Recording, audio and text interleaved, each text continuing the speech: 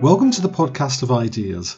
This is a recording of the debate Extinction or Progress? Visions of the Future, which took place at the Battle of Ideas Festival on Sunday the 3rd of November 2019. The debate is introduced by the chair, Jacob Reynolds. Good afternoon, everyone. Thank you for being with us. We'll kick this off now. A famous man once said that the tradition of all dead generations weighs on the minds of the living like a nightmare. Today, it's perhaps the case that the opposite is true.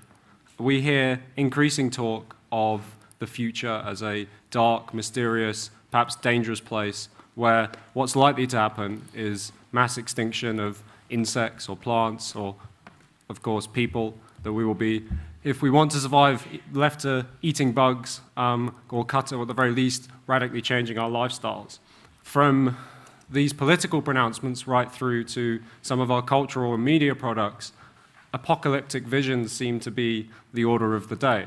I don't say this to sort of set a gloomy tone for a Sunday afternoon after a long weekend of discussion, but to try and set the stakes a little bit for the discussion today, extinction or progress, visions of the future. It seems to me that it's increasingly important for us to get to grips with our relationship to the future, not least because what we should do or not do to tackle the threat of climate change, or depending on who you speak to, a climate breakdown or a climate extinction, seems to be one of the most important pressing political concerns of our time, demonstrated by the sort of sporadic but seemingly never-ending series of demonstrations in cities across the world, and anybody who's been in London will know just this too. Even when people, I think, make, as we point out in the blurb, there are often attempts to people to harness new technologies or to talk about the possibilities of the future to, say, create a more egalitarian, equal society. Even those same people find it hard to not mention those technologies such as artificial intelligence or robotics without also adding that, of course, this will lead to mass joblessness and we'll have to introduce some sort of universal basic income or what have you to deal with the negative effects of these technologies. Of course, perhaps what's lost in some of that is a more positive relationship to the future, or perhaps the scale of the problems that we're facing justify such stark pronouncements. So we're going to be trying to dig into all of this and to how we think of and relate to the future. And to do that, I've got a really wonderful panel with me to help. I am Jacob Reynolds. I'm the Partnerships Manager at the Academy of Ideas, responsible in part for putting on the festival and for pulling together these series of keynotes, which I'm delighted to be chairing. So I want to introduce my panel in the order that they're going to speak. So speaking on my far right is Gregory Claeys, who's Professor of History at Royal Holloway, University of London, and author, importantly for today, of Searching for Utopia, The History of an Idea. He's also a fellow at the RSA. We're really, really glad to have Greg with us, so can we welcome him?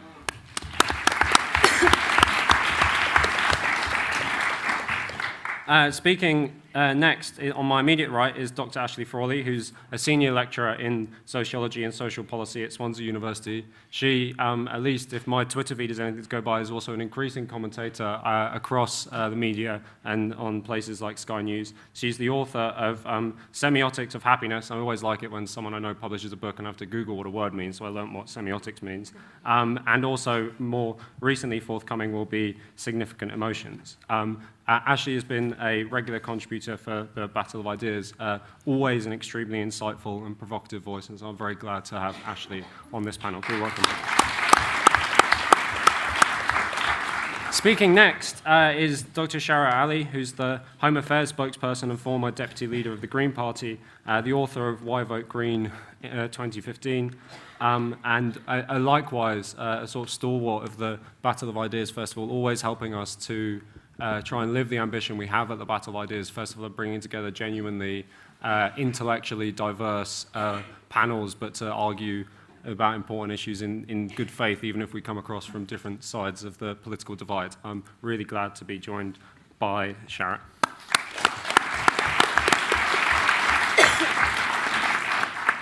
Speaking last will be Brendan O'Neill, who's the editor of Spiked, the online magazine many of you will have heard of. He's the host of the Brendan O'Neill Show. He's written in The Sun and writes regularly for The Spectator, and he's the author of a collection of great essays called Duty to Offend. I'm really, really glad to be joined by Brendan. Can we give him a warm welcome? So it should be obvious now how these sessions are running, but the panel will have 5 to 7 minutes to lay out their opening remarks. I'll be as strict as I can be with ensuring they keep to time, and then we will be opening out very much as we can for the audience to get involved. It was certainly the case in the last keynote, if you were here, that as great as the panel was, it was the audience that 100% brought it to life, and I'm expecting the same of you again today. So without any further ado, I'll hand over to Greg, who will give us his first thoughts. Thank you very much for coming, all of you. First the problem, then the solution. The problem, pretty obviously, for anyone who's followed the debate about climate change since Rio 1992 to Paris 2015, is that we've embraced a very comfortable narrative. We could attain and perhaps live with 1.5 to 2 degrees Celsius warming. The summer holidays would be a little bit hotter, but it wouldn't imperil the human race to any degree. Up till about 2015-16, this was the dominant narrative, the comfort zone of all such discussions about the subject. Then very dramatically and very radically, the statistics started to come in from all quarters, which indicated a very different course and very different prospect for humanity. The worst case scenarios of the late 1990s and turn of the century indicated that not 2 degrees, but something like 3.5 to 4, 5, even 6 were possible. By 2017, it was fairly obvious that the middle range here, that is to say 4 degrees, was now extremely likely and would come much faster, at least a half a century more rapidly than had been anticipated in the late 90s, turn of the century. The upper range still remains, and all of the worst case scenarios from that period, mid-90s to about 2005, now turn out to be coming true. The Paris Agreement of 2015, of course, which will not be adhered to, would still have brought about around 3.2 degrees Celsius warming. We now know, however, that the rate of warming varies enormously. There's a global average of about 1.1 to 1.2 degrees. In the Arctic and the Antarctic, some 4 to 5 times as high. The likelihood now then is around 2050, but excuse the phrase, the shit will start to hit the fan well before then. We should envision temperature rise of approximately 4 degrees Celsius, possibly a little sooner than that as well, since all of the preceding estimates have been underestimates. So what do we do about this? We are indeed headed for the probable extinction, not of all humanity, but a very substantial portion. The estimate now is that between 500 million and 1 billion people can survive the planet at temperatures of 4 degrees Celsius. Above that, the numbers decline in turn. So, the solution in 3 or 4 minutes. Approximately a 10-point plan, starting obviously with energy. All fossil fuels stay immediately in the ground as of the day that we make this decision. Coal in particular, oil, after that natural gas. Secondly, the most immediate fix is reforestation. We need to replant about 1.5 trillion trees. It can be done. It needs to be done within 10 years, which is the horizon for the entire framework I'm producing here. Thirdly, we need to consider how to manage our food supply. We will require, at current rates of population growth, approximately 50% more food by 2050. We will have approximately 50% less food than we now have. Draw your own conclusion. Fourthly, we need obviously to avoid waste and recycle everything possible. This includes an end to conspicuous consumption of all kinds, which leads me to the next point, the restraint of demand. Progress, which has brought us from around 1750 or so to our modern magnified indulgence in luxury and to what we generally term consumer society, has to come to a halt. Then, a much vexed issue, population control. World's population now is around about 7.7 billion. We can sustain perhaps 5 billion. We would be wise to try to do this rationally rather than having nature do it for us. Then there's the question of work. As was indicated in the introduction, there have been many and lengthy discussions about this question about particularly the reduction of the working week. This can also be accomplished. We do not want, however, to see our leisure time transformed into additional consumption time. Then there's the issue of a public service ethos. Clearly, the future post-consumer society, some would say post-capitalism as well, will demand a much greater attention to and concern with the environment. I would favor, as a number of other people do, a national kind of institution of public service lasting perhaps a year or two in one's youth, where tree planting and so on was a fundamental part of the dedicated environment. Then there's the question of wealth and inequality. Going back again to the 18th century, it's fairly obvious that the massive inequality which already began to exhibit itself then, which of course since 2008 has become very greatly magnified, needs to come to an end. You will have seen some of the debates recently in the last few days about abolishing the class of billionaires. An excellent idea and a good place to start as well. And then finally, but there's a lot else obviously that I'd want to talk to. There's the question of the renewal of our cities. The traditional utopian response to urban evils from well before the beginning of consumer society is to retreat back to the countryside, to a lifestyle which is simpler, closer to nature, and so on. I don't think is a viable alternative in the 21st century. I think we have to remake our cities. It's quite obvious that we'll have to live in cities where if temperatures are at 4 degrees or above, a lot of the time is going to be spent underground, and all of the superstructure, electricity and so on, will have to be completely renewed. Thanks very much.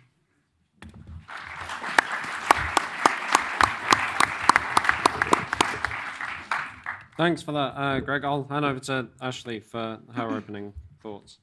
Okay, so looking at the title of this session, I think you can learn a lot about a culture from understanding its cultural forms, the way that it talks about itself in fiction, hence semiotics, I know. So you can learn a lot about a culture from looking at the way that we fictionalize the future. So if you look at future, films set in the future or TV set in the future in the past, it was always just kind of assumed that by the time we get to this point in the future, we'll have solved all these problems, right? So you look at Star Trek, there's no, they've got money, but it doesn't really make sense because they've got matter machines. And it's just kind of assumed when we get to this point, we'll have solved all these problems, we'll have left that behind us, and then the limit is, the stars. There's no limits to what human beings can do. And now when you look at our future-oriented films, it's all apocalypse, post-apocalypse, dystopia. And I think it's a bit disturbing, too, that I've been noticing in films set in the future, even when we're sort of exploring space, all the problems of the present are still with us. And in fact, they're the reason why we're exploring space or doing whatever. They're the premise. We've not been able to escape these issues, and we're however far into the future, and they're still there. And that's, our planet is exhausted and all of that sort of thing. And so we've lost this idea that things will go from the way they are to something better, and it's always just assumed things go from bad to worse.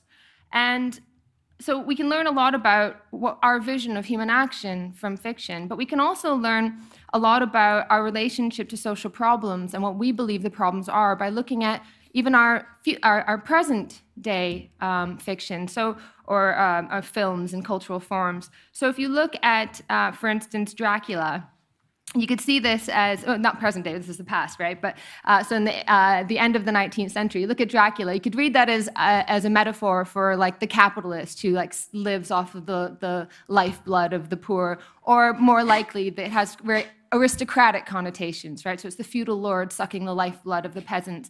And then you've got Frankenstein, a metaphor for human scientific achievement that turns around and starts to control us. And now what's the metaphor? What's the monster of today? Does anyone know? zombies, right? This idea of this mass of unthinking people who are attacking. They're driven by their lizard brain, slowly coming for the last people who think. And that's really, I think, a metaphor for how we now think about the problems that face us. In the past, we could kind of name maybe an enemy, something that we could project onto. It was like an individual.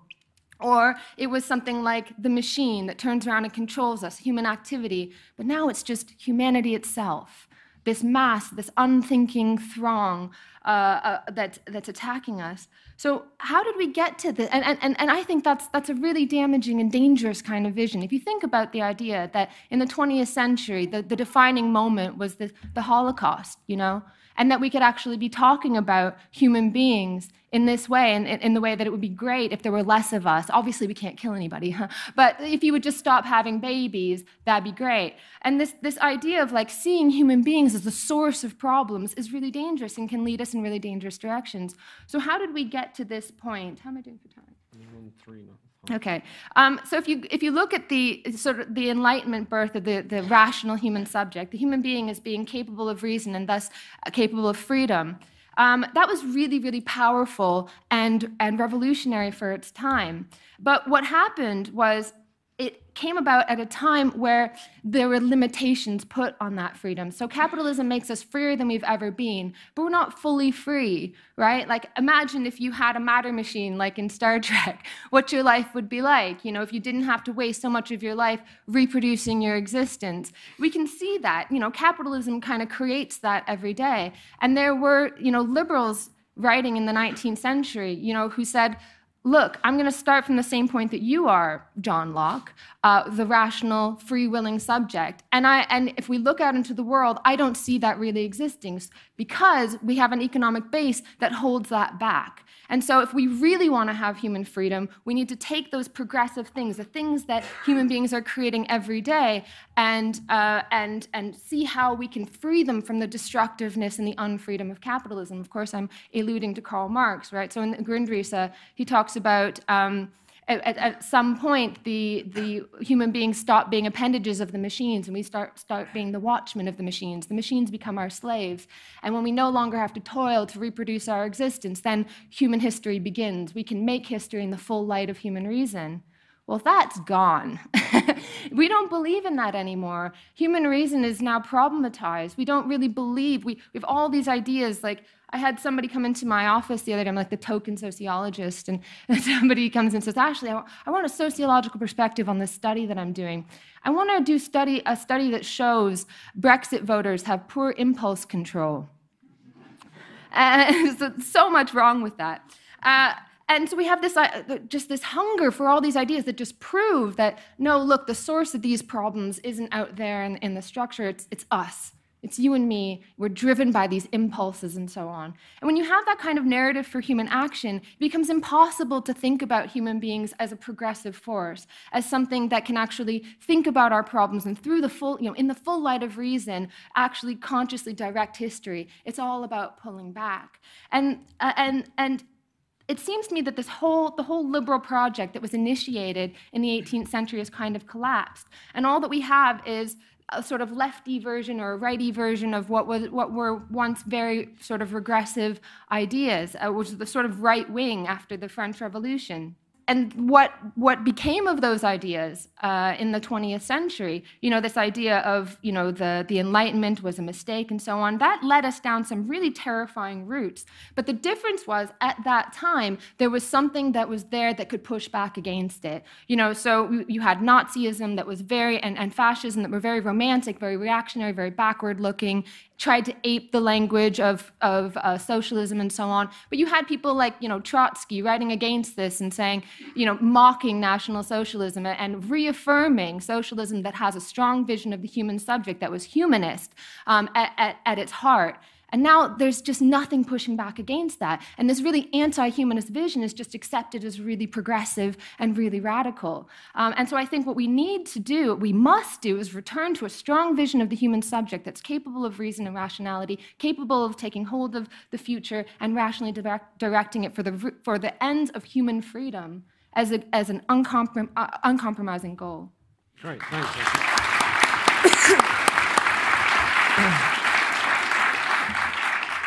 Sharon, over to you. Thank you, Jacob, and it's a pleasure to be here. Thanks very much for the invitation. I want to just touch on a few aspects that occurred to me in looking at the theme for today. And I think one aspect which I'd definitely like to bring out by the end of my 7 minutes is to do with the use or abuse of technology. And for sure, I'm accepting, and I hope many of you will accept, the science with respect to the impending catastrophe, you may wish to call it, of business as usual. If the human race carries on overconsumption like there's no tomorrow, what will happen? We can quibble, of course, about the details, whether it's a matter of 10, 20, 30 decades, or some might say there's already a lag in the system and it's already too late. In fact, I was in London's living room about 15 years ago chairing a meeting with the then Mayor Ken Livingstone, and he was asked the question, what are we going to do about climate change? And he said, it's too late. So even at that point, people were concerned about it, details type of politicians who had probably reflected on it. And I'm wondering whether it wasn't so much about the scale of the challenge and the worry that he or others may have had at that time, but some ideas and thoughts about human nature. And that's what I want to weave in as well, our relationship, if you like, to technology. So given that a lot of the problems that we encounter in terms of fossil fuel use and the overuse of technology have actually resulted in a huge increase in climate degradation, not just in terms of biospecies reduction, but also in the prospect of what look on the surface to be quite small degrees C temperatures. But we're dealing with a finely attuned, very balanced ecosystem, which has resulted, of course, in human beings, Homo sapiens, being able to live on this planet. And small things that we do, including degree changes to the environment, are going to have potentially devastating consequences upon us. So why is it that environmentalists in particular are sometimes considered to be unfriendly towards technology? Is it because we tend to want to attribute the cause of many of our challenges to the overuse or unreflective use of technology? Well, I think that's true to some extent, but I think it would be unfair to categorically suppose that environmentalists, simply because they may be skeptical or questioning of the use of technology, aren't in themselves very scientific. In fact, I would say that, speaking from my own experience, somebody who started life as a biotechnologist and was drawn towards philosophy because I was very concerned and preoccupied about the lack of reflection on the ethics of uses of biotechnology in particular, I would say that environmentalists are, on the face of it, very scientific. They choose to adopt what the science tells them, and they're very interested in truth and objectivity.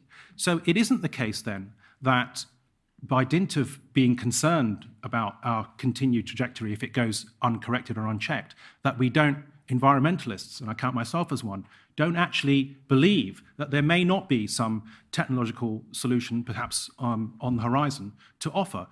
But I would want to urge caution with respect to that. It isn't to do necessarily with a lack of confidence in human ingenuity. To the contrary, it's simply a concern that when we often hear about people being excited about scientific developments, that excitement can be misplaced. And what we do need to get better about in our legislation and in our regulations is to reflect and to consider, before we move towards technical advances, what the overall impact would be, not just on ourselves and our self-conceptions of ourselves, but on future generations too. As Ashley has remarked upon, she mentioned John Locke, and John Locke, some centuries ago, talked about leaving as much and as good for the next generation.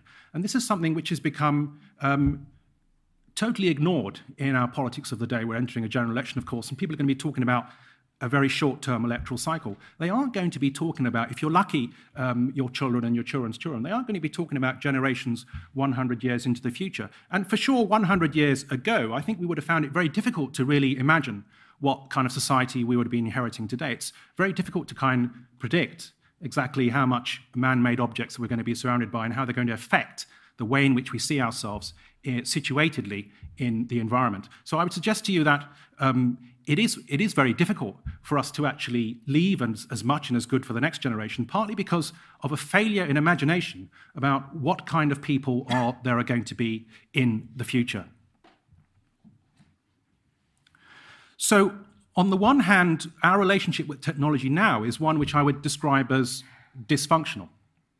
The difficulty is that the way in which technology is engineered, it could, you must be familiar with the concept of inbuilt redundancy, for example, where we see every few months large queues outside iPhone stores for the latest generation of software or hardware.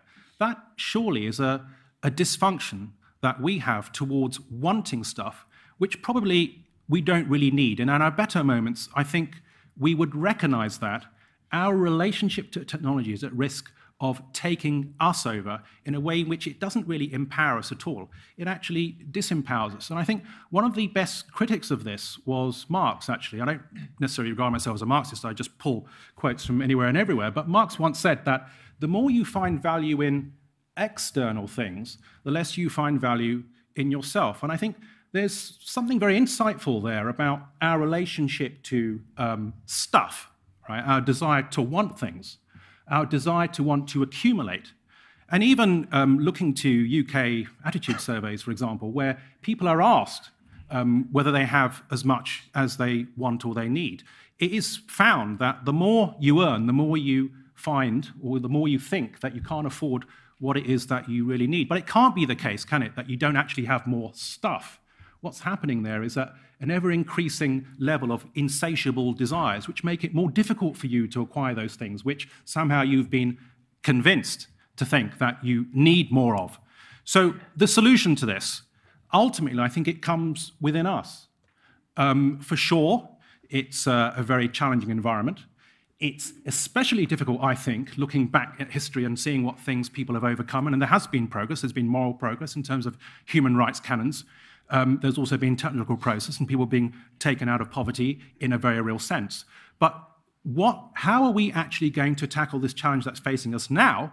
I believe that existential emergency is something which we only, uniquely, this generation is facing. And that's what we're going to find especially difficult to overcome if we really believe that all that's required is some fix, technological fix, that's going to allow us to have our cake and eat it. And I don't think that business as usual is really going to give us the answers that we need. And finally, final sentence.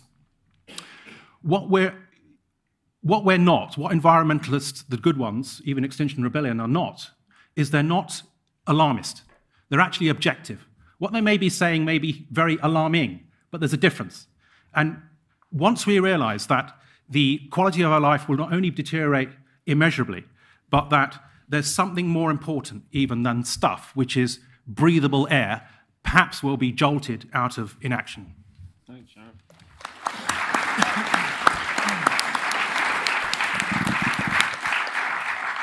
Now, final opening thought, Brendan. Thank you. One of my favourite political events this year was the Battle of Canning Town, this was when someone at Extinction Rebellion had the harebrained idea to send their painfully middle-class protesters to Canning Town at 7:30 in the morning to lecture people who were just trying to get to work. And, what could go wrong? Well, it turns out quite a lot could go wrong. It was a mini revolt. There was a rebellion against Extinction Rebellion from largely working-class people. And there were so many good moments in the Battle of Canning Town. I loved the commuter who said to who called one of the protesters a ponytailed weirdo and asked if his mum would be proud of him. The sad thing being she probably is. Others were pointing out in the rest of the tube system on this day when Extinction Rebellion occupied the tube system. Other rebels against Extinction Rebellion were pointing out that the tube system is electric and therefore it's pretty eco-friendly.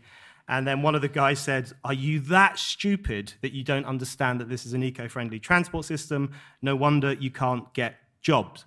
So there was really interesting pushback. My favourite moment of all of this was at Canning Town itself, when halfway through this melee between ordinary people and these eco-elitists, one of the women in this crowd of commuters, really early in the morning, just shouted out, "You're lying, the world is not coming to an end." And I thought, there you go, that's the voice of reason.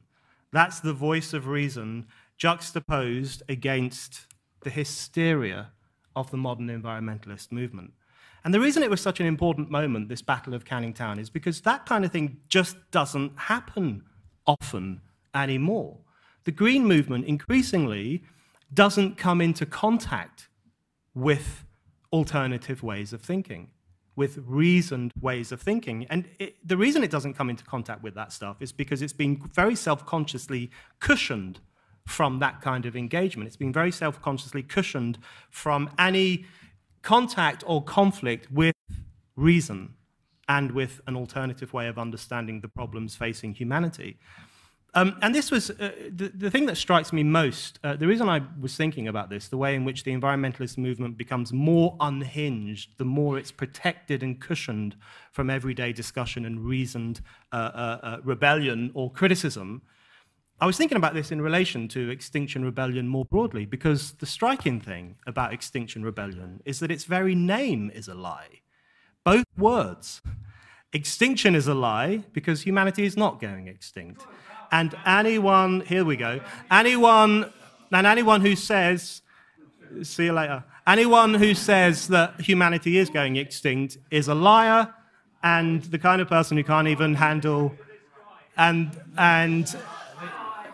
they're the kind, see, this is the kind of person who's been cushioned so much from a recent debate, he can't even handle it, he has to go off and cry in the toilet.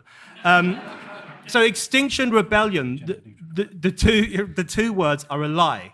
Humanity is not going to become extinct, and it's not a rebellion. It's not a rebellion because it is entirely in keeping with the utterly mainstream political, moral, religious view about the destructive nature of humankind and the fragile nature of nature. This is not a rebellious idea. So Extinction Rebellion, those two words are untrue. And the other striking thing about Extinction Rebellion is it really speaks to the fact that the more, as I say, the more that environmentalist thinking is protected from everyday discussion, the stranger and more unhinged it becomes. This is what censorship does. This is what happens when you say that anyone who criticizes the ideology of climate change is a climate change denier who must be expelled from the public sphere and must be silenced. Censorship is the midwife of stupidity. Because if you protect your way of thinking from any kind of confrontation or challenge, you become dogmatic, you become unthinking, you start to believe things simply because you know they are true rather than because you have tested them in the public sphere of everyday discussion and everyday debate, and Extinction Rebellion is the end result of that. What we've seen with the Green movement in recent years is a shift from the idea of global warming to the idea of climate change, to the idea of climate emergency, to the idea of climate breakdown, to the idea of climate catastrophe. Now, either humanity has gone very, very far downhill in the space of 10 or 20 years, or the Green movement has become so cushioned and cut off from confrontation that it has lost the plot. And I would venture that the second argument is truer. What we have in Extinction Rebellion is really the militant wing of capitalist society's loss of faith in itself. This is not a rebellious movement. This is a movement whose ideas are paramount in every sphere of contemporary life. You see it in the advertising world, you hear it from politicians, you see it in popular culture. Everywhere you see this idea that humankind is a destructive force and nature is at risk from what we do. And you see them lie more and more the more that this goes on. So, for example, Extinction Rebellion at one of its protests in London was handing out a leaflet which said, "Africa is on fire." It actually had the sentence, "Africa is on fire." That is untrue. That is a lie. It's also a little bit racist, using Africa as this stage upon which white, privileged, middle-class people in London can use to push their argument about how disgusting humankind is. This is where environmentalism ends up when it is overprotected from the kind of people we saw during the Battle of Canning Town who want to say to it, the world is not coming to an end. People are not as destructive as you say. You are wrong. You are lying. You are stupid. Any movement, any political ideology which doesn't allow itself to be subjected to that kind of confrontation and discussion will become more and more unhinged. I think the final thing I would say is that what we have in the modern environmentalist movement, we've heard that this is an extinction moment, this is a unique moment where humankind could come to an end. We've heard that so many times before. We heard it from Malthus in the late 1700s, early 1800s, when he said there was not enough food to feed humankind and we would all die. It didn't happen. We heard it from eugenicists in the early 20th century who said that the wrong people were having children, we were overpopulated, we were all going to die. It didn't happen. We heard it from the panic mongers in the 1980s who talked about acid rain, global cooling, global warming, we were all going to die. We had 5 years, 10 years, maybe 12 years. It didn't happen. We have to treat these views with skepticism. We have to treat them with cynicism. We have to question them. And the only way we can question them is with the fullest freedom of speech possible. And that is why the environmentalist movement is so singularly hostile to freedom of speech, because they know that their ideology will collapse under the weight of the kind of sensible people we saw in Canning Town. Thank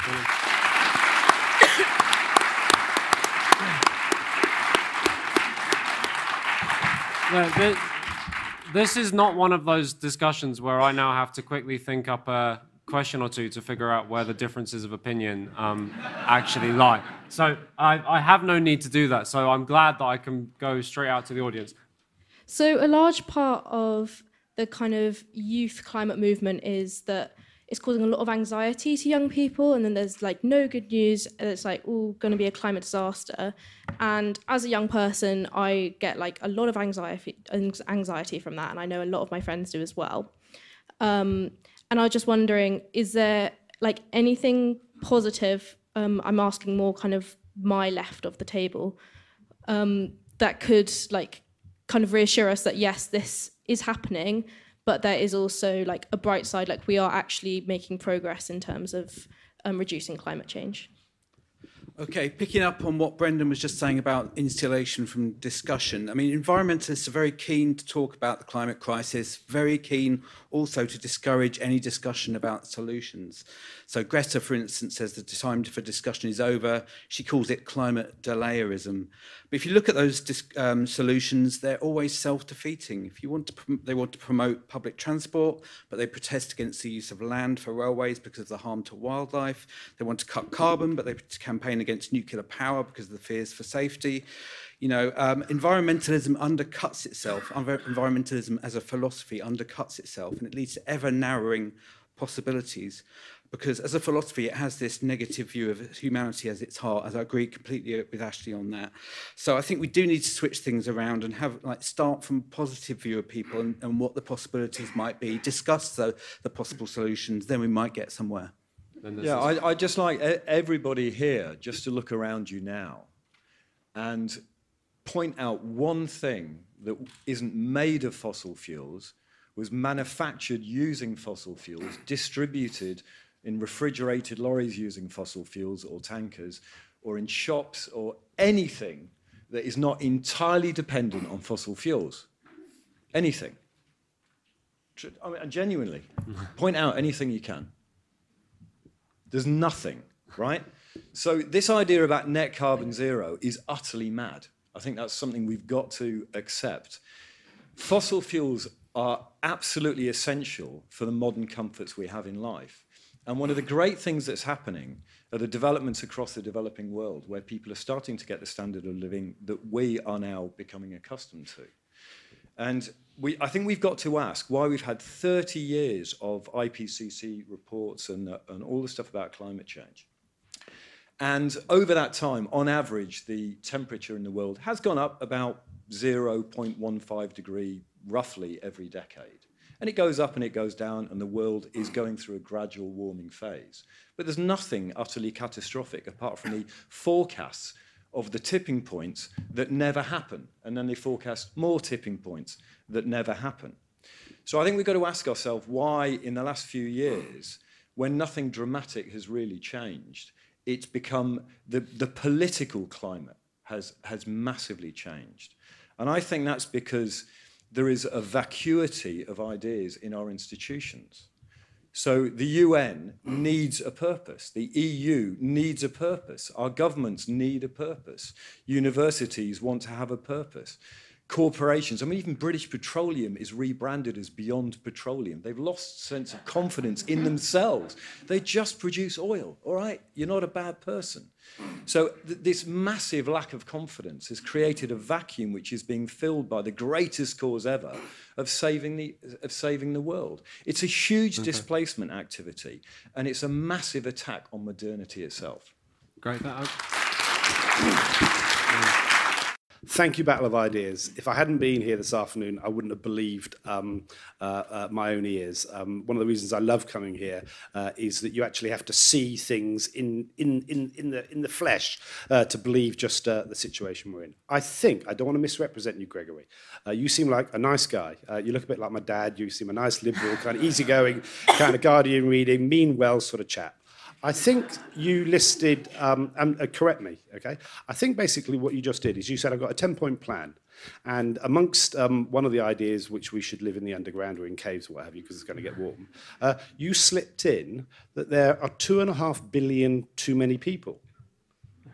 I just don't know where to start. I mean, apart from which people, old people, brown people, white people, young people, okay, 2.5 billion people, too many. I think it's one of those situations where we really have to go, however well-meaning you are, however nice and decent you seem to be, those sorts of opinions have to be challenged and have to be really questioned. My kids, I've got 3 kids who are going through the education system. They all get taught about the final solution when there were too many people, and they all get taught about Chairman Mao's the Cultural Revolution. The too many people, right, is a bad idea. Okay? Society is about providing progress and the opportunity. What it would be nice is an extra 2.5 billion people, not short of 2.5 billion. So are you really saying that you want to organise society going forward so there are fewer of us? And doesn't that just sound like one of the nastiest anti-human concepts and ideas ever raised? Yeah, and then you look at the peers who've raised them, and much nastier looking fellas, Mao and Hitler, than you, but it's just a disgrace. I enjoyed Brendan's entertaining rhetoric. It rather reminded me of Boris Johnson, actually. Wonderful turn of phrase, but totally lacking in substance. And let me give you one example. Your Canning Town revolt. You heard the voice of reason. What was the voice of reason? Not true. That's not the voice of reason. That's a declamation. The problem with people who are too absorbed by political ideas is they ignore evidence. Evidence too often gets forgotten in political debate, and evidence is absolutely important. And to talk about population development, do you not realise that every week, more than 1 million people extra, that's over the top of people dying, 1 million people extra come into the world. You cannot, what, you think that's great? Well, you haven't thought through 20, 30, 40, 50 years, if you think that's true. That's typical of a small-minded response. Let me say something about human nature. Briefly as ever, yeah. I want to say something. This is very important. Human nature is complex. First of all, we're biological beings, and we often forget that. And a lot of the dispute, for example, between Brexit and Remainers is about in-group, out-group. And it's those things that come from our biology. We're also symbolic creatures, so we assimilate meaning systems which come from our society. They come from our religions. They come from our cultures, like working class cultures. There's a third aspect to human beings, which is the most important, but it's the most fragile, and that's our ability for reflective thinking. That's what the Green Movement does. It thinks through what will happen if we keep on doing this. But it's very fragile, because the strong forces are with biology, our comfort, and they're with our meaning systems that we've assimilated from our society. So I think it's very, very important to listen to the words of the Green Movement?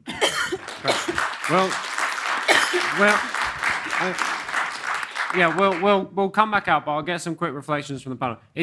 We often say that there's no way we're going to quite resolve any of these like profound disagreements. But one of the things we can do is try and broker a little bit of common understanding. In that vein, Greg, I'll get some of your quick reflections. It's quite a lot to go on at once, but I'm glad to know I'm a little better than Hitler anyway. So, progress, first of all. Yes, we have made considerable progress in sustainable energy, without doubt. And renewables are increasing dramatically, and that's all to the good, but it's not fast enough. We're still marching towards 4 degrees, even at the rate we're progressing in that area. So the problem of tipping points, why haven't they happened yet? And because they haven't happened, they won't happen at all. Well, this, of course, is rather illogical, to put it mildly. The tipping points we now anticipate are the melting of ice globally, particularly the Arctic and the Antarctic, but also, of course, glaciers across the north and some in the south. The methane gas, billions of tons of which are trapped under the Siberian tundra, which is melting. The turning of the Amazon into savanna. Those are the 3 most important likely tipping points. We know that historically the possibility exists for spikes should any one of these events come to the form that we now understand is possible. 10 degrees, possibly a spike in temperature within 10 years and possibly less. So no, they haven't happened yet, but the likelihood is unfortunately rather higher than I would want to hope for. The population question. This has been one of the most vexed taboos for 2 centuries now. The world's population passed 1 billion around 1800 or so. The current estimate is that if aspirationally we imagine that the entire world wants to live as one could reasonably expect they would, at a reasonably middle-class standard of living, we would require about 1.7 planets. So I stand my ground with respect to a slow, rational reduction of population. Stabilization at first, 2-child family is a good idea. But do we have the resources to feed the prospective 10 to 15 billion, which are now estimated, if we ever reach 2100, to be the world's population? No, we simply don't. I'll invite everyone, but maybe just a further moment for Greg in terms of, I mean, one of the reasons we framed this debate, you're free to use your remarks however you like. One of the reasons we framed this debate in the way we did is that I think one of the charges that's come out a little bit from the audience is not necessarily or just around, okay, what factor is going to be, how much warming, what does that mean for these kind of places or whatever, but how can you package or present that in a political program that doesn't seem to, as if the audience maybe not entirely reflected, but that doesn't turn people off. Like how do you create a vision of the future, as the title put it, that it doesn't necessarily turn people off? I'll let you reflect on that for a second, but it's just perhaps worth mentioning. Ashley, any thoughts? Yeah, so I mentioned misanthropy because misanthropy clouds our understanding of problems. So we immediately look to human behavior. So it's about we, us, our, it's always we in the abstract, something that we do in our behaviors. And there's such a firm conviction that the problems exist because we demand them. It's something within us that it makes it very difficult to think about things in any other way. And they'll just say, no, it's the science, it's the science. Yeah, but that cultural understanding of human beings and their relationship to problems clouds that. So it's about, you gave the example of lining up for iPhones because we demand it. Who here really, really wants their iPhone to have built-in obsolescence? Like it's perfectly logical to do that, though. So there's a system. I mean, it's for a company to build in obsolescence. So it's a system that that makes it logical to impute like planned destruction of things. So capitalism has a destructive side, but it also has an incredibly progressive side. And it seems to me that what we're doing is we're defaulting to that destructive side, saying, well, let's go back.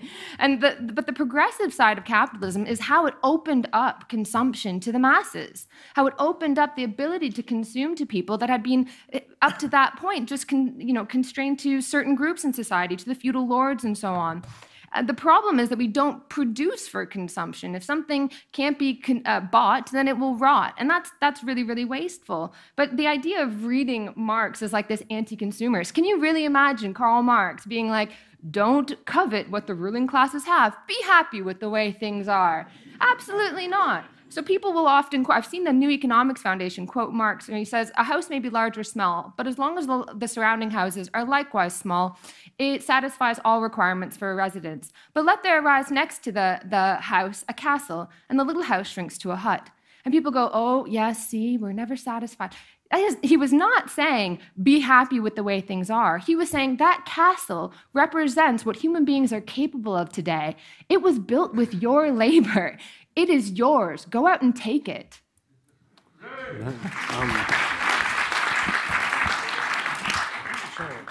So first, I've got a confession to make. I was really, really looking forward to sharing a panel with Brendan. And I'm an environmentalist. So I would just like to address some of his remarks, actually, because I think it's very important. I think, first of all, as per my presence here and in previous years, I think it is absolutely imperative that you, environmentalists included, speak to people who strongly disagree with them. That's the point. You've got to be open to challenge, to have your views corrected by those who challenge you, and possibly even to share knowledge with those who may be ignorant over those things which you take them to be ignorant over. So what better way of challenging those people who disagree with you and strongly disagree with you? So coming to some of the points that Brendan made, actually, I think you made a number of fallacies.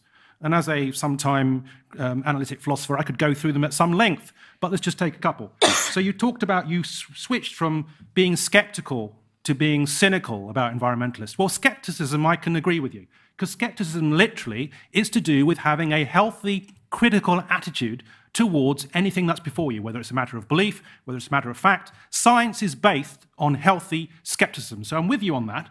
Cynicism, why would you want to adopt a negative attitude towards somebody without even hearing what they had to say? So I don't agree with you on that. Also, the fact that, and others in the audience have stated this, that we may have been warned about certain things going to be happening within X number of years and it hasn't happened yet. Well, again, that's a fallacy of induction. That's to say, because something hasn't happened in the past, it's not going to happen in the future. But I put it to you that we are at that last generation stage where we have that existential moment. And I put it to you as a psychological challenge that it's going to be very difficult for us to get our heads around that, because guess what? There's another difficulty. In the way we live our lives, in the way that we throw stuff away, in the way that we overconsume like there's no tomorrow, we are in denial. And it's absolutely opposite of what the gentleman was saying earlier about the fact that there's some incredible conspiracy theory about the way in which all the organizations and institutions are jumping on the bandwagon because they actually don't care about the climate. At the very least, they care about public attitudes towards the climate, even if they don't really believe in it themselves. But it's not so conspiratorial that they're jumping on the bandwagon because it's good for their business. Or it may be that in addition, but they do care. Some of these people do care. That would be cynical. A couple of other points? Just one, please. So, Greta, the time for discussion is over. All she really meant, I mean, language context is very important, isn't it? She was simply drawing attention to the fact that we need to act now. And of course you can debate with climate deniers. And actually I would. I'm not one of those who says you shouldn't debate with them, because sometimes it's not that they're disagreeing that we're not in a bad way. They're just disagreeing about how we got there. They might have some debates to be had about whether it's just part of the Earth cycle. But they don't actually disagree on the fact that something has to be done about it. Great, thanks, Sharon. Brendan.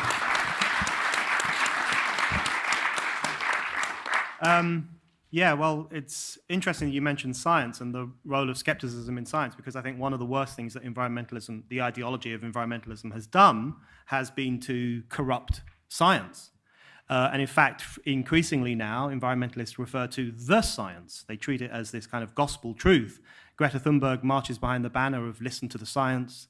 I've seen people march in London on climate change demos with huge placards saying, listen to the science has spoken.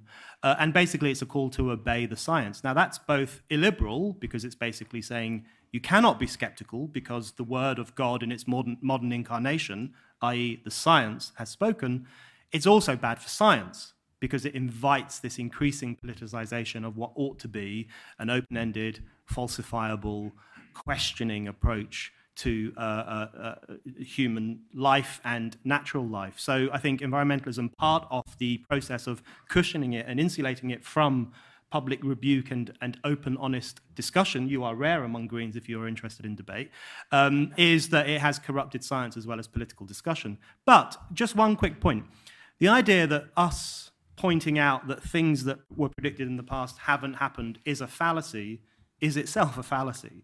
Because the question is why those predictions were wrong. Not simply the fact that they were wrong, but why they were wrong. So if you look at Malthus, for example, who was, in essence, an environmentalist. He was a population panic monger, late 1700s, early 1800s. There were 980 million human beings on Earth at the time that Malthus was writing. And he said we were going to run out of food, we were going to run out of space to live, and death will visit mankind. He was wrong. For example, today in China alone today, there are more people than that. There are 1.4 billion people. And life expectancy in China has risen from about 36 in 1949 to around 75 today. China used to have around 150 cities. Now it has more than 650, and 235 million Chinese people have been lifted out of absolute poverty over the past few decades. So Malthus was wrong. Why was he wrong? He was wrong because, for the same reason that environmentalists are wrong, because they treat population growth and our use of resources as the only variable and everything else as fixed, including human ingenuity. They see human ingenuity as fixed, as firm, as immovable, and therefore their maths is simply incorrect. Malthus didn't see the Industrial Revolution coming, so he was wrong. The early 20th century eugenicists didn't see the Green Revolution coming, therefore they were wrong. The environmentalists today don't see or don't care about the potential of a nuclear revolution, and therefore they are wrong. This much uranium could power your whole life, from birth to death. Literally this much uranium. It is so obvious to so many of us that the exploitation by man of uranium is the solution not only to environmental problems, but to the future itself. Greens are opposed to it because they are driven fundamentally by misanthropy rather than by a desire to really progress humankind. Okay.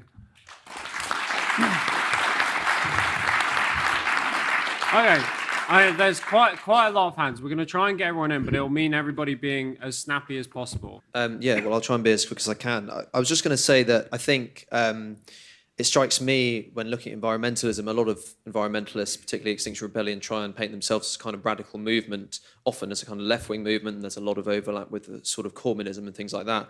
But it's just odd to me because it doesn't seem like there's anything really that radical about it, or if there is something radical about it, it's a kind of radical conservatism. Previously, the left would talk about optimism and about conquering nature and making nature something into which mankind could kind of live off and dominate. Today, we're talking about population control, ending indulgence, which, by the way, I don't think we're living all in an indulgence. I think that's just something in the West. And austerity, these things which are sort of the great behemoths of right-wing or even far right-wing movements. So it seems to me that actually a lot of environmentalism, even if there's a good cause behind it, is becoming about control rather than freedom, and surely that's the opposite of what should be radical. Yeah, sure. Okay. There was a talk yesterday where it suggested that the scientists were part of the establishment, and today there was another talk suggesting that generally people didn't trust society, okay? Now, I'm going to talk about China very briefly. At the moment, China generates about 30% of all CO2 gases in the world. They process 5 million tons of coal every year. They are just about to bring online over the next few years another 1,100 power stations, each of which is going to use about 1 million tons of coal. Are China entitled to give their poor a way of life that we have? Hi, can I ask the panel about the Avengers, and is Gregory Thanos? I'd just like to pick up on Brendan's point regarding the science, and this is directed at Dr. Ali quite specifically. You made the claim, you obviously welcome challenge, you made the claim that environmentalists are objective. Well, what's the scientific consensus surrounding nuclear power, like Brendan mentioned, and around GM technology, for example? Greta Thunberg recently tweeted, "Personally, I'm against nuclear," and said something about it being the most dangerous form of energy, which is scientifically untrue. It's actually the safest, one of the safest forms of energy. And the consensus is clear on this. I think it's around 67% of climate scientists agree that nuclear is integral to any future energy plan. And yet neither of you guys have mentioned that. You've not a single mention of it. In fact, your party, the Green Party, for many years, I don't know what its current stance is, was actively against GMO technology, despite the overwhelming scientific consensus surrounding that subject.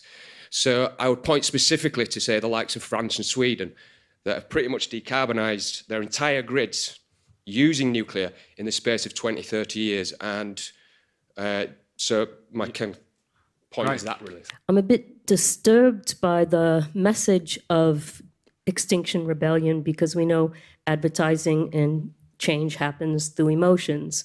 So the words are, do as I say, not what I do. You have celebrities deeming that what they do is so important they're allowed to fly planes, because of course making movies is so much more important than all the work the little people do. But the disempowering message says that as little people we can do nothing, so we have to look towards a parent or an authority to enact change. And the elephant in the room is, what about thorium?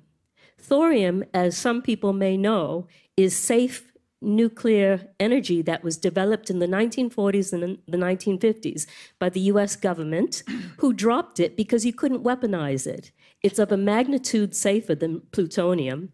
It's more prevalent than plutonium, and it's right here. So the Extinction Rebellion emphasis seems to be against, the most valuable resource we have is human ingenuity and innovation. So there's a few more Einsteins that could be living amongst the 3 billion that are still in poverty. Why do you want to suppress human ingenuity and drive humanity back to the Stone Age and suppress these people their chance to be Einsteins? Thanks. Well, I just wanted to take issue with Dr. Ali, on your admonishment of Brendan for being both cynical and sceptical. I think cynicism is a very important component of the debate.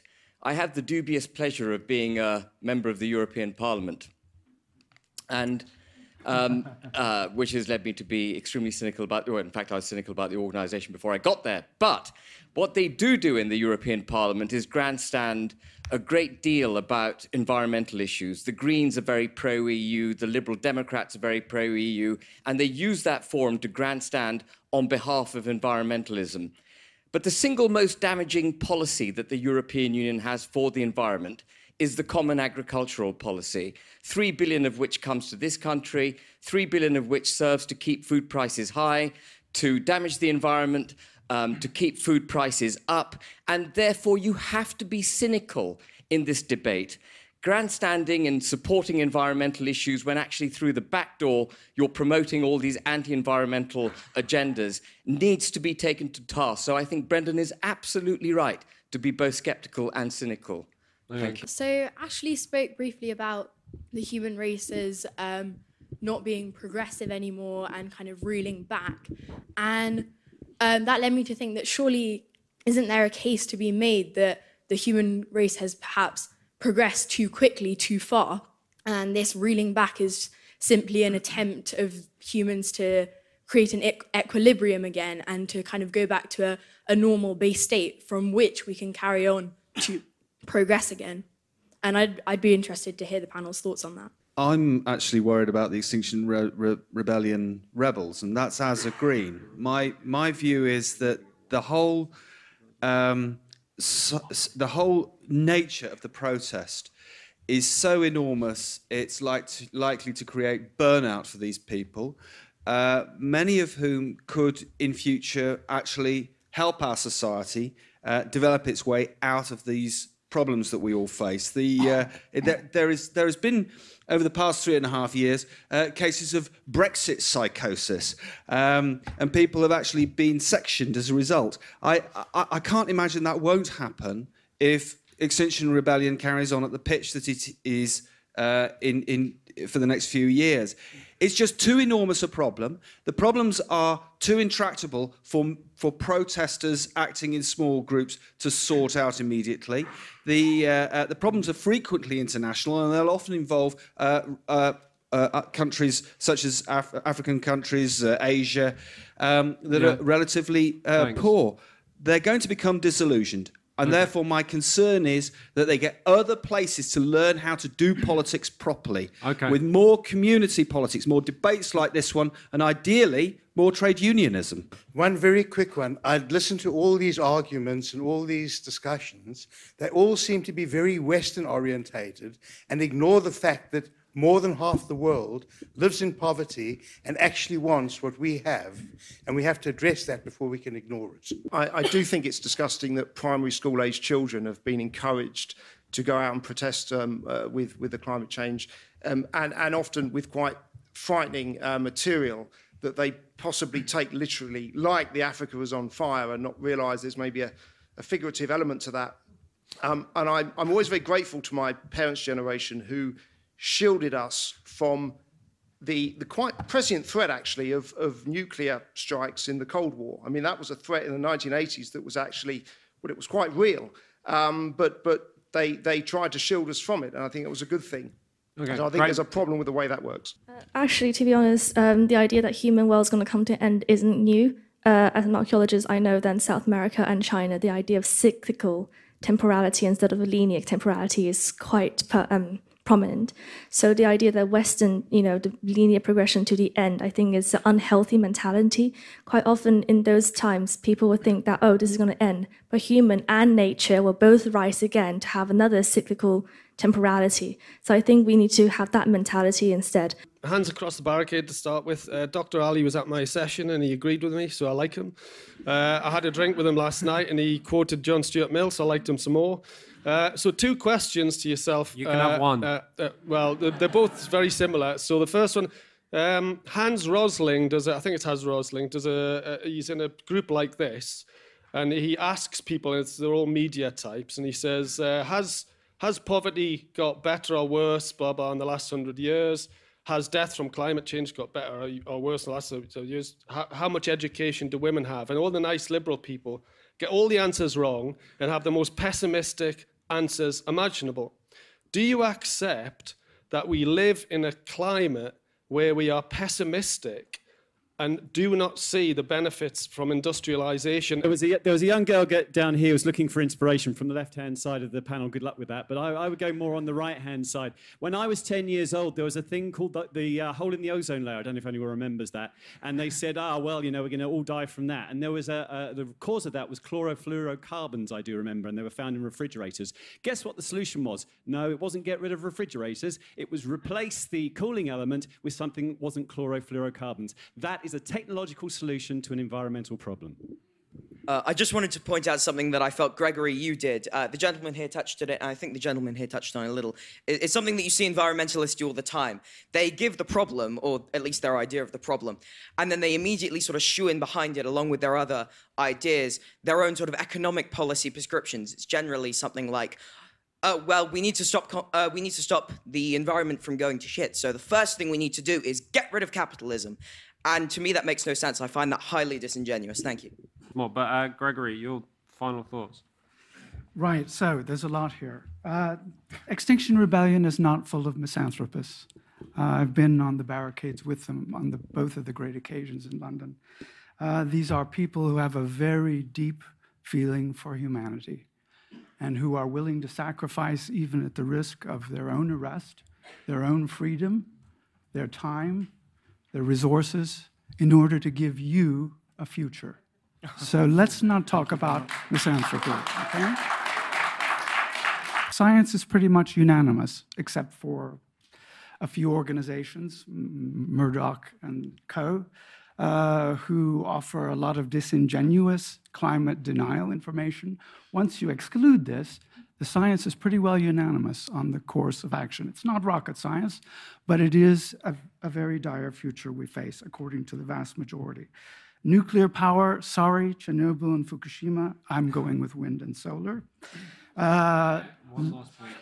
Last point. Okay, get rid of capitalism. I don't think I expressed it exactly that way, but yes, we are moving towards a very different form of social and economic organization. All right, thanks. We'll have applause at the end for everyone, because there's literally not enough time. Ashley. Yeah, they don't actually say get rid of capitalism. They don't say that unless they equate capitalism with consumption. That's what they mean. But capitalism isn't just consumption. So I don't know what the solution is, and I don't say that we should get rid of capitalism. I have my eyes on human freedom as the goal. How do we organize things to free up human beings from toil? And if capitalism can deliver on that, then I'm all for it. I think that it has a very destructive side, and I think actually a lot of what we're seeing here is that destructive side. And it's you mentioned like progress too quickly. Maybe we've progressed too quickly. Well, that's interesting because that is exactly what the Romantic reaction to the Enlightenment said. They look back on the past with this mourning, and they saw the Industrial Revolution, and they want to go back to what was lost and so on. And this is why Marx called Romantic anti-capitalism capitalism's legitimate antithesis. That is, it's ironic, sustaining ideology, because it looks at that progressive force that opens up human beings to consumption and brings human beings together and creates a basis for human freedom, but it always looks back to the past, and in that way, it ironically sustains the present and asks people to hold back against its productive side. Thank you very much. Over to Sharon. 3 quick points. Firstly, I should address the gentleman who's asking about GM and nuclear power. I would say, generally speaking, that our position in the party and everybody who looks at this should be empirical, not ideological. That is to say that it's a question of risk assessment, and the science comes in at the precautionary principle. As with GM, are the risks inherent in irreversible changes to the environment worth or are there alternative ways of doing it in terms of sustainable food agriculture? Same with nuclear power. Some environmentalists like James Lovelock does advocate nuclear power with a heavy heart because he wants to buy time. But if you look at the accidents, Chernobyl is one, you can see how horrendous the legacy is upon future generations, and that's what conditions our responses to those too. In terms of cynicism, okay, so maybe I should have said unjustified cynicism, begging the question somewhat, isn't healthy. It can be healthy, but not as an initial predisposition towards somebody in a debate. And you could have justified cynicism when for example, politicians serially break their promises. Finally, coming back to a very earlier point about positive views of people, I think it's environmentalists, ultimately, who have the most positive view of people. They are so positive about the beautiful world that we inherit, and they're so positive about human ingenuity that they want to be able to save and rescue us from our own excesses, including those youth who who striked from school because they wanted to raise the alarm. So we should applaud them, not condemn them. Brendan, briefly as possible. I just find it staggering that we're talking about progressing too quickly and having too much stuff at a time when 3 billion people live in dire poverty and literally don't have enough food to eat and literally die of diseases that we have long since conquered in this country. So I, for one, am sick and tired of really quite plummy, privileged, usually white young people taken to the streets of London and calling for an end to economic growth with not a second thought for the billions of usually non-white people who would love a bit of that economic growth. So I'm not saying we should criticize environmentalism. I'm not saying we should be cynical about it. I'm not saying we should be skeptical about it. We should oppose it. It is a barrier to human progress. It is a barrier to the liberation of humankind from poverty. Environmentalism is the ideology through which poverty is currently justified, and we should stand up against it all the time. Right. Thank the whole panel as well. Thank you for listening. To hear more of our podcasts and subscribe to them, visit academyofideas.org.uk/podcast.